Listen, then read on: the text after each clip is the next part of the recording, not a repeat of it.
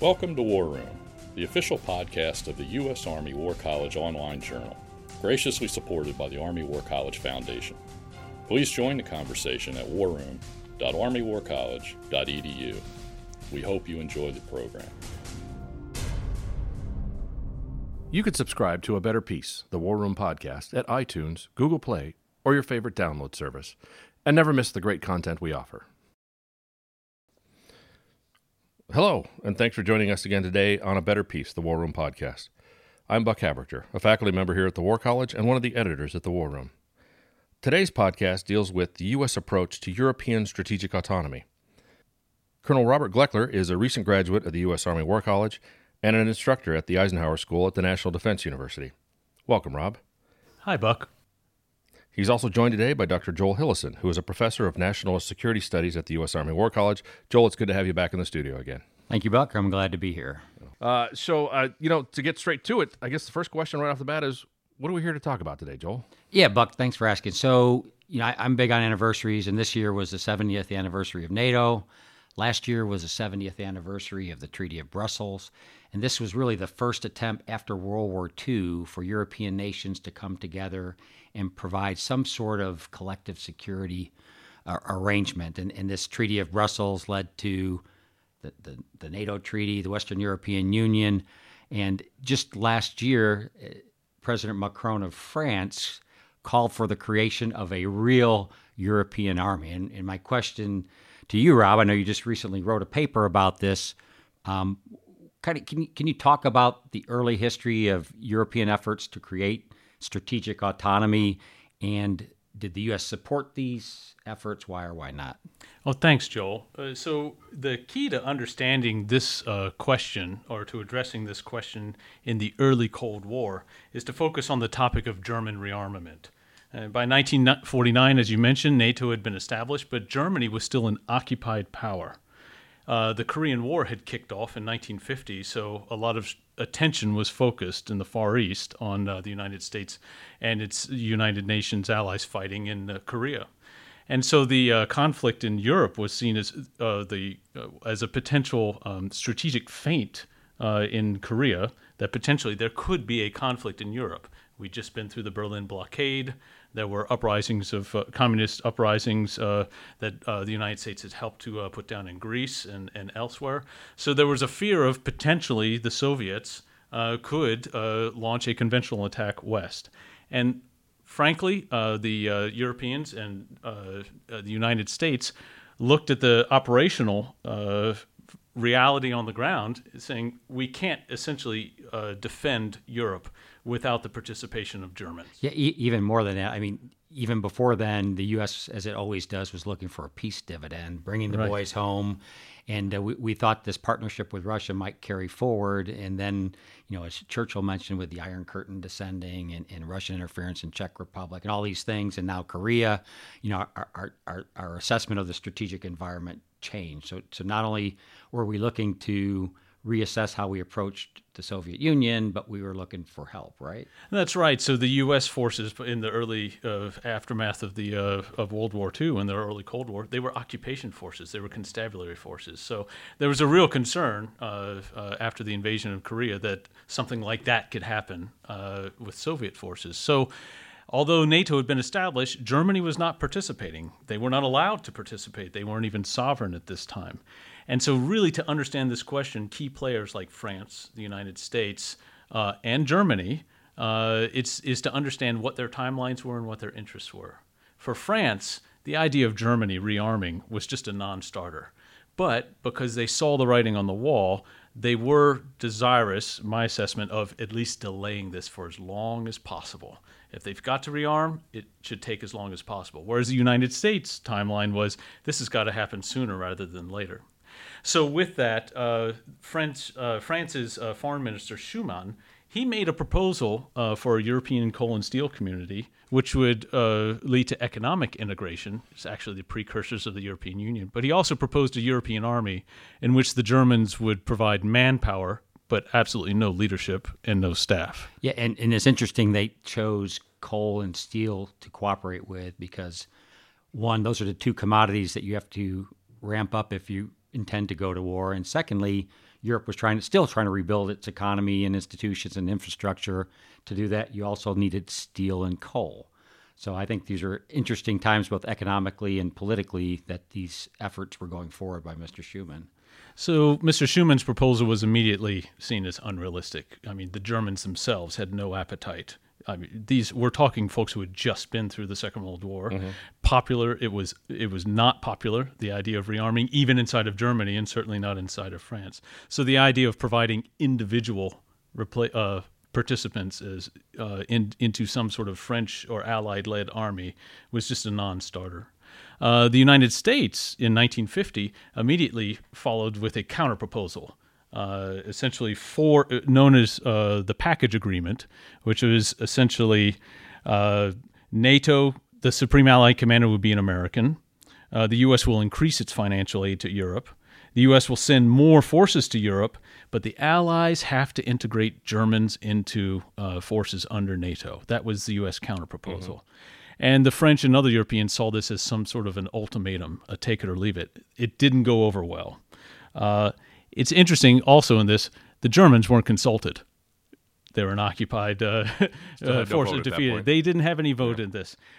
So there was a counter proposal, which we know as the Pleven Plan, which was essentially French Premier René Pleven proposes a European army in which Germans would participate at no more than regimental combat team level, no German staff.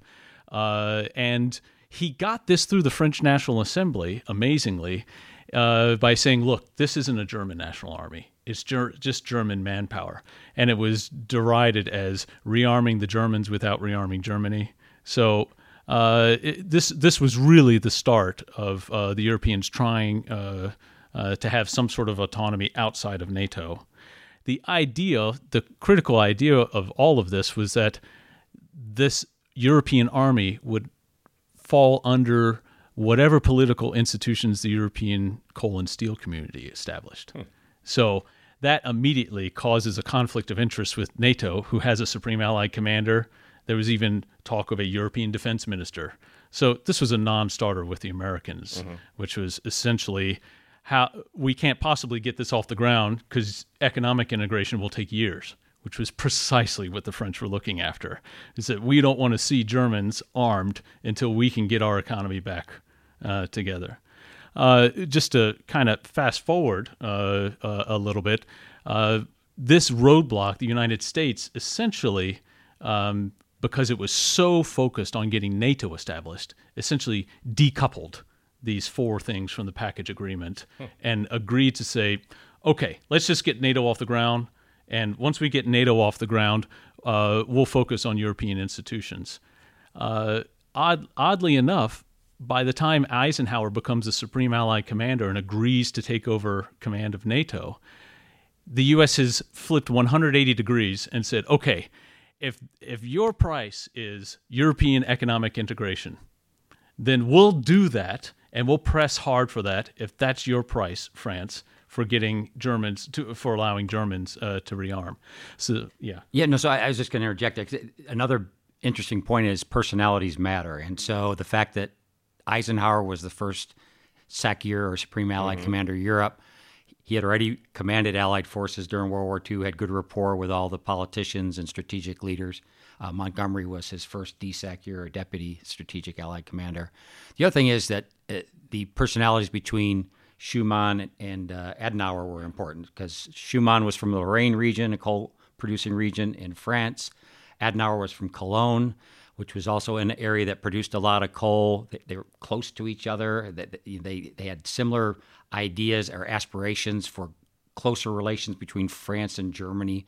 So it wasn't just the strategic environment enabled this, but also the personalities seemed to be right to set off this successful attempt at some form of European strategic autonomy. But as we know, that didn't happen, right?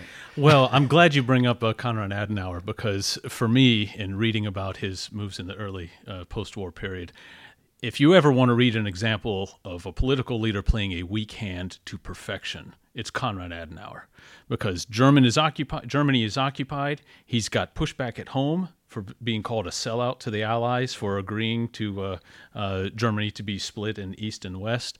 And basically, he plays his weak hand, saying to the Allies, look, you want Germans in your formations?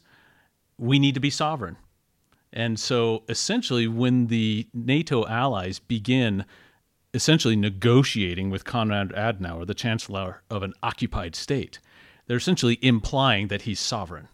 And by the time this ends, by 1955, Germany is incorporated as a NATO member, or its forces are incorporated under NATO in 1955. So only 10 years after being a defeated occupied power, the Western Federal Republic of Germany is sovereign and incorporated under NATO. So that's the early efforts of Europeans to essentially establish defense institutions. Why didn't the European army ever take place? Because obviously it didn't, right? Yeah. So essentially, this counter proposal of the Plevin Plan, it got as far as a European defense community, which was essentially the proposed sort of defense institution under the European coal and steel.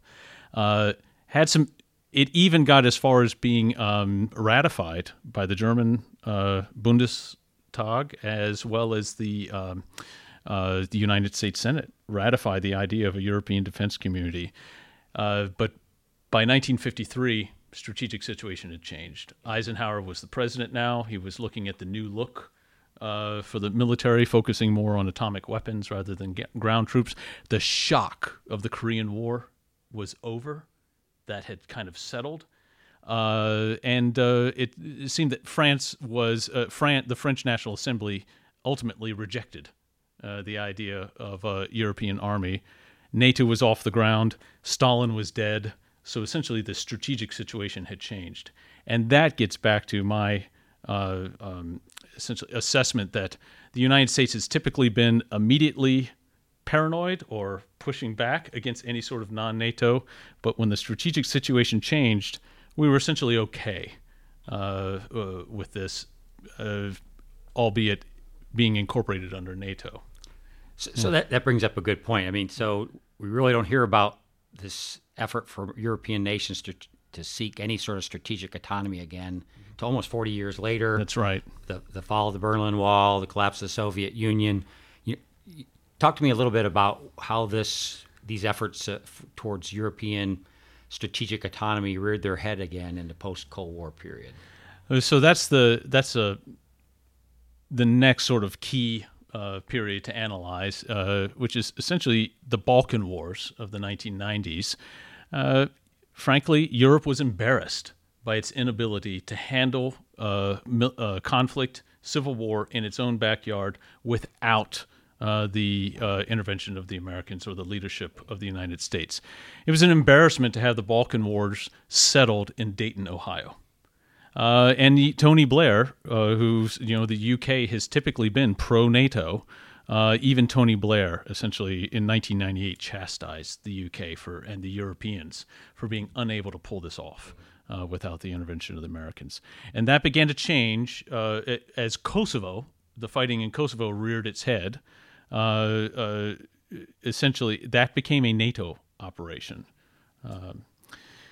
Yeah, can you talk a little bit about the San Malo agreement and kind of how that led the current efforts to establish a EU or European foreign policy security autonomy program? Yeah, so in 1998, as Kosovo was heating up and looking in the near rearview mirror of their failure in the Balkans without U.S. leadership, France and Britain signed a Saint Malo agreement, a declaration at an EU conference, which called for the European Council to frame a common foreign and security policy, and for the EU to have the capacity for autonomous action backed up by credible military forces and the means to decide to use them.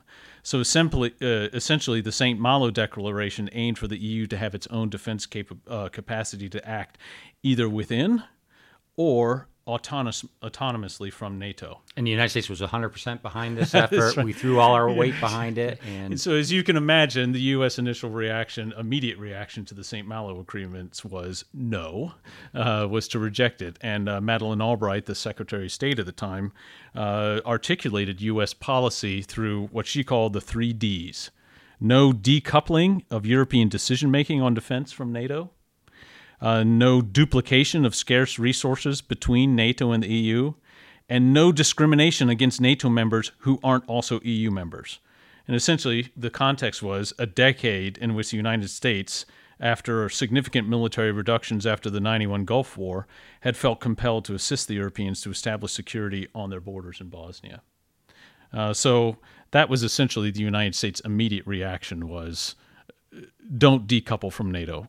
Don't discriminate against NATO members who aren't members of the EU, and don't duplicate resources. Yeah, so we came a long way from the early 90s where Balkans, that's a European problem, Europeans take care of it, to while they can't take care of it, they need the U.S. and NATO to get involved to, okay, you can get more autonomy, but it has to be framed within the context of the NATO security umbrella. That's right, and by 99 at a NATO summit, NATO agreed to allow the EU access to NATO capabilities, quote, when the alliance as a whole is not engaged. But that seems to fit with the Balkan experience. Essentially, it would allow NATO members to actually use their national contributing forces, if the alliance isn't engaged, for collective security in the region. And that was what was most recent memory at the time. Yeah, and as I recall, that was the first time that the European Union took on a major operation, was kind of a battle handover from NATO-led mission in the Balkans to a EU-led mission using NATO assets and capability, which is the definition of the Berlin Plus arrangement. So it did facilitate the EU to pick up some burden sharing, to take some of the weight in the Baltics, but still under the framework of a NATO led or NATO supplied force structure. DSECURE is designated the head of these Berlin Plus.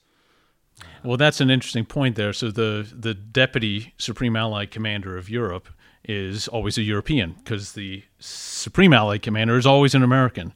And so these Berlin Plus agreements allowed for or envisioned, hey, if it's one of these European problems with European contributions outside of NATO, then we would allow the European, who is the general or the Deputy Supreme Allied Commander, to command those things. So that was an allowance as well. And this essentially, what grew out of St. Malo, which was UK and France, grew to a no-kidding EU ability to take on conflict prevention and crisis management in Europe. What's interesting is this would imply that NATO's role was more collective defense. So this is kind of encroaching on market share. Right. Yeah. So under the European security defense policy, basically the EU took on what's known as the Petersburg task, kind of those tasks at the lower end of the spectrum, crisis management, cooperative security, where NATO declined to get involved, at least under Berlin Plus, and a shift towards NATO being more focused on collective defense, even though at that time there was really not that much of a need to deter Russia. Russia was a partner. So it was an interesting time for... Right. And all of this is pre-9/11, and which is the next sort of strategic change on the horizon, which changed things to NATO's choice to do out-of-area operations, far out of area in the Hindu Kush. So that's the next sort of strategic development on the horizon. Yeah, so I'd like to just fast forward a little bit now and talk about recent developments, I guess, with regards to European strategic autonomy. And we all know Russia intervened in Ukraine in 2014. They seized Crimea. So this notion of partnership with Russia and the focus on crisis management, cooperative security, kind of seemed like we adjusted too far. We needed to go back and focus on, at least within NATO, the core mission of collective defense. But it was also, I think, a change within the European Union about, maybe we need to think about how we're doing business. And in 2016, the EU published its new global strategy. And that's where I think the word or the ambition for strategic autonomy was really clearly articulated. Can you talk a little bit about where we are today with European aspirations for strategic autonomy and U.S. perspectives about that? Yeah. So as you mentioned, in 2016, the EU published a global strategy for foreign and security policy, calling for closer cooperation in security defense among member states. Some interesting things that on the bureaucratic side, or the administrative side, for those who have studied the U.S. acquisition system or our programming and our budgeting system, the European Union is trying to put together some things that are kind of similar. If we as European Union members can coordinate our programming, our acquisition, our weapons development together, and even our in such things as a coordinated annual review of defense, a capability development plan, and a European defense funds or common budget, it would be similar to our U.S. defense programming and planning system. And this also gets at some of the concerns that even Madeleine Albright raised about duplication, right? If they could do some of these things, and maybe you can talk a little bit about some other efforts that the EU is taking to reduce duplication. Yeah, so one of the most prominent some folks may have heard of the acronym PESCO, so a Permanent Structured Cooperation. And essentially, this is the Europeans within the EU trying to get together and develop their own defense industries. They have an issue, which we, as NATO members, United States, have always observed, which is interoperability, where you have many different fighting vehicles, many different tanks, many different platforms, all being made by the national militaries. Italian or German or French equipment. The Europeans are trying to say, hey, if we can get together and get 2, 3, 4, maybe 5 countries together to program and develop a weapon system together, same artillery tube or same type of helicopter, we can gain efficiencies and save money and and do this collectively. Now, PESCO allows for non-European third party to participate, so that's essentially it would be open to the Raytheons, the Boeings, hypothetically. But that's where some of the tension is today from the U.S. defense industry, which is, wait a minute, this seems like a challenge to United States defense industry participation in European and that be participation only as manufacturers and developers as opposed to consumers. Right. So this is this would be the U.S. defense industry wanting to be able to be in providing, be in on the game on providing, to compete in the European defense industry. Right. And what's interesting about PESCO is this has some legally binding provisions in it. So when countries, they don't have to be in it, but if they decide to go with a specific project under PESCO, they have some binding commitments under there, and it may or may not be open to third parties, whether it's countries like Turkey, which are in NATO, not in the EU, or the United States, which has a huge arms industry and would like to sell our fantastic material to our European allies. So that can be a bone of contention, too. Is this going to block out the U.S. or compete with the U.S.? Right. And if you throw in Brexit, which is a wrench in a lot of plans, PESCO is open to European Union members. Oh, and third party as well. But in answer to your question, Joel, about what other types of moves in the realm of strategic autonomy are the Europeans making, Emmanuel Macron, France's Emmanuel Macron, proposed a European intervention initiative, which is essentially inviting. Now it's got 8, I believe 9 countries signed up, including the UK, to essentially be able to rapidly react to crises and collective security events in the region. Right. One could see this as France's attempt to essentially bring the British significant military capability back into some sort of agreement with EU member states.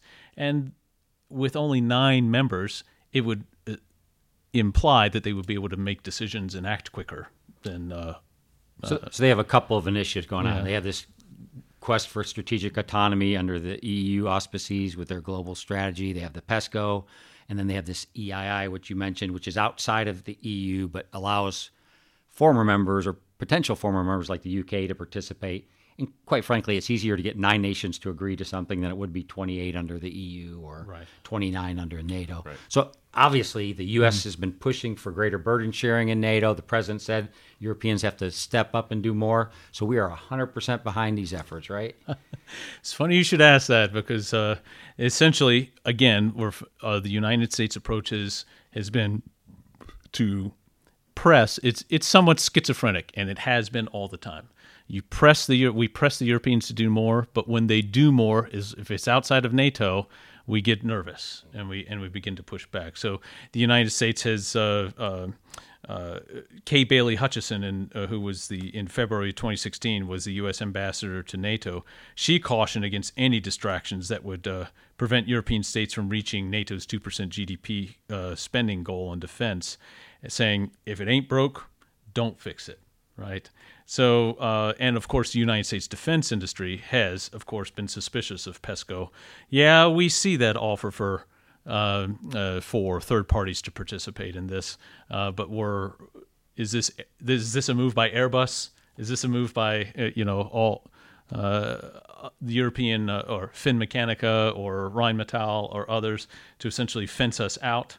So there's some concerns about it. Mm-hmm. I think there's a recent example that shows, again, the Europeans wanting other alternatives. And this is the recent example we talked about in the Persian Gulf, where the U.S. proposed this initiative to have nations help support freedom of navigation in the Persian Gulf. The U.K. recently had a tanker that was seized by Iran. They didn't turn to the U.S. initiative, which was really part of the pressure campaign on Iran. Rather, they called for a European effort and I think it looks like it's getting some legs to cooperate and provide some maritime security and freedom of navigation. So I guess my final question to you is, what should the U.S. approach be? It seems like there's a potential for competition with NATO and U.S. interests by European efforts for a greater integration, whether we ever get to a European army or not. Should we support these things? Should we work against them? What do you think? So I think that what the United States should do is, in every case, analyze every situation in whether or not it aligns with U.S. interests or not. We should not have a blanket rejection of any European strategic autonomy, a knee-jerk reaction. We should, just like in the past, if strategic environment changes, we should be pragmatic about accepting it.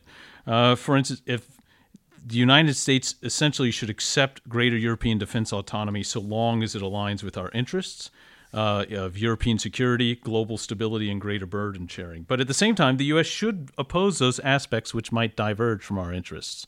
If the French are conducting counterterrorism in Africa and it aligns with U.S. interests, if it's not under NATO, perhaps we should be okay with that.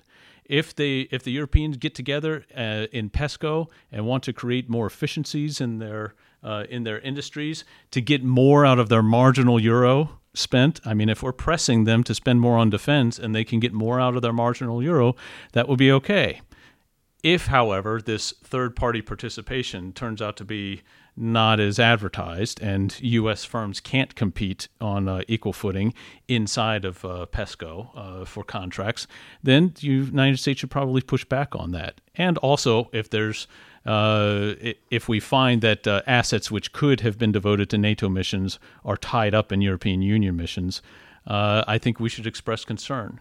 There are some real things that the European Union can do and has better competencies. Bottom line is they can, frankly, I think that the European Union is better suited with its border and customs and to handle or to work on migration from North Africa or in the Mediterranean, and to let NATO focus on collective defense. And the European Union has some competencies to focus on security. And it reminds me of kind of the notion of comparative advantage, where the EU can do things perhaps, or Europeans can do things better in their region. It might be in our interest to let them do it. But where we and NATO provide a better vehicle and can do it maybe better and more closely aligned to our interests, then we should support it. I think that's fascinating. Yeah. It is. The whole thing's been fascinating in terms of how we've progressed in our thoughts throughout time. It's kind of interesting to see where we've been and where it is we're possibly going in regards to this issue. Unfortunately, we're running out of time. All right. Well, thanks, Buck. Thanks, Buck. Rob. I really appreciate the opportunity. Great to have both of you here. And for the listener, we hope you come back and listen again. And that's us signing off from War Room. And that concludes our program. Thank you for listening. The views expressed in this podcast reflect those of the speakers and do not necessarily reflect the views, policies, or positions of the U.S. Army or the Department of Defense. Let us know what you think. Provide us your feedback, comments, or suggestions through our webpage at warroom.armywarcollege.edu.